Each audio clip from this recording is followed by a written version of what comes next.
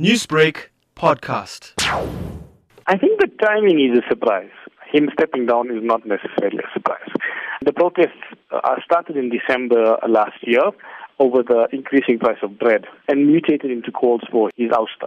But unlike other protests, these protests were very wide-scale, both in terms of representation and in terms of geographic location, which meant the regime wasn't able to stop the protests.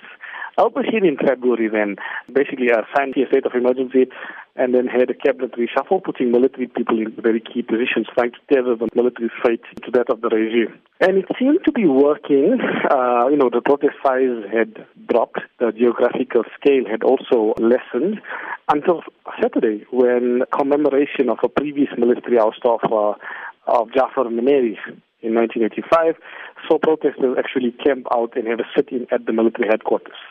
And the military headquarters significantly is where al-Bashir's presidential palace also is. By Tuesday, it seemed as if there were small defections happening.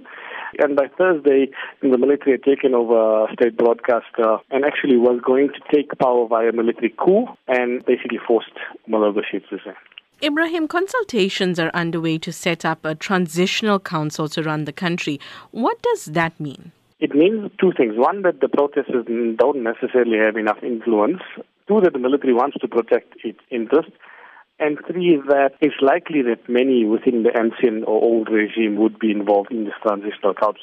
So, we wait to see the names of the people on the council, then we can make a more definitive, assessment of whether this council is actually protecting the old regime or whether it's actually something new. Now, there have been anti-al-Bashir supporters who have been protesting in the country, but there's also some of his supporters that are also protesting. We know currently thousands are flocking towards anti-government protests. Do you, by any chance, believe, after monitoring the situation in Sudan, that the country can now descend into anarchy because of its political crisis? If the transition takes a long time or if there's a power vacuum, then it could go into anarchy, yes. But I do also think that even though he has some public support, his level of public support is much less than that of the protest.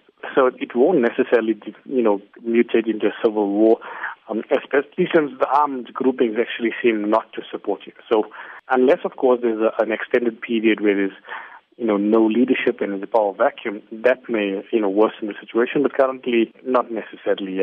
Some elements within the military seem to be siding with Omar al-Bashir, and then some are staying loyal to the demonstrators.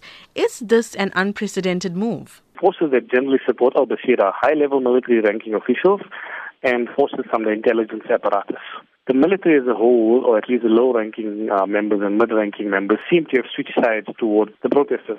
It may be a bit chaotic if, the two groupings clash. The military has changed sides in 1964 when it helped ouster Mohammed Aboud, and in 1985 when it changed sides and assisted with the ouster of Jafar Numeri. So within the Sudanese context, this is not unprecedented. Newsbreak, Lotus FM, powered by SABC News.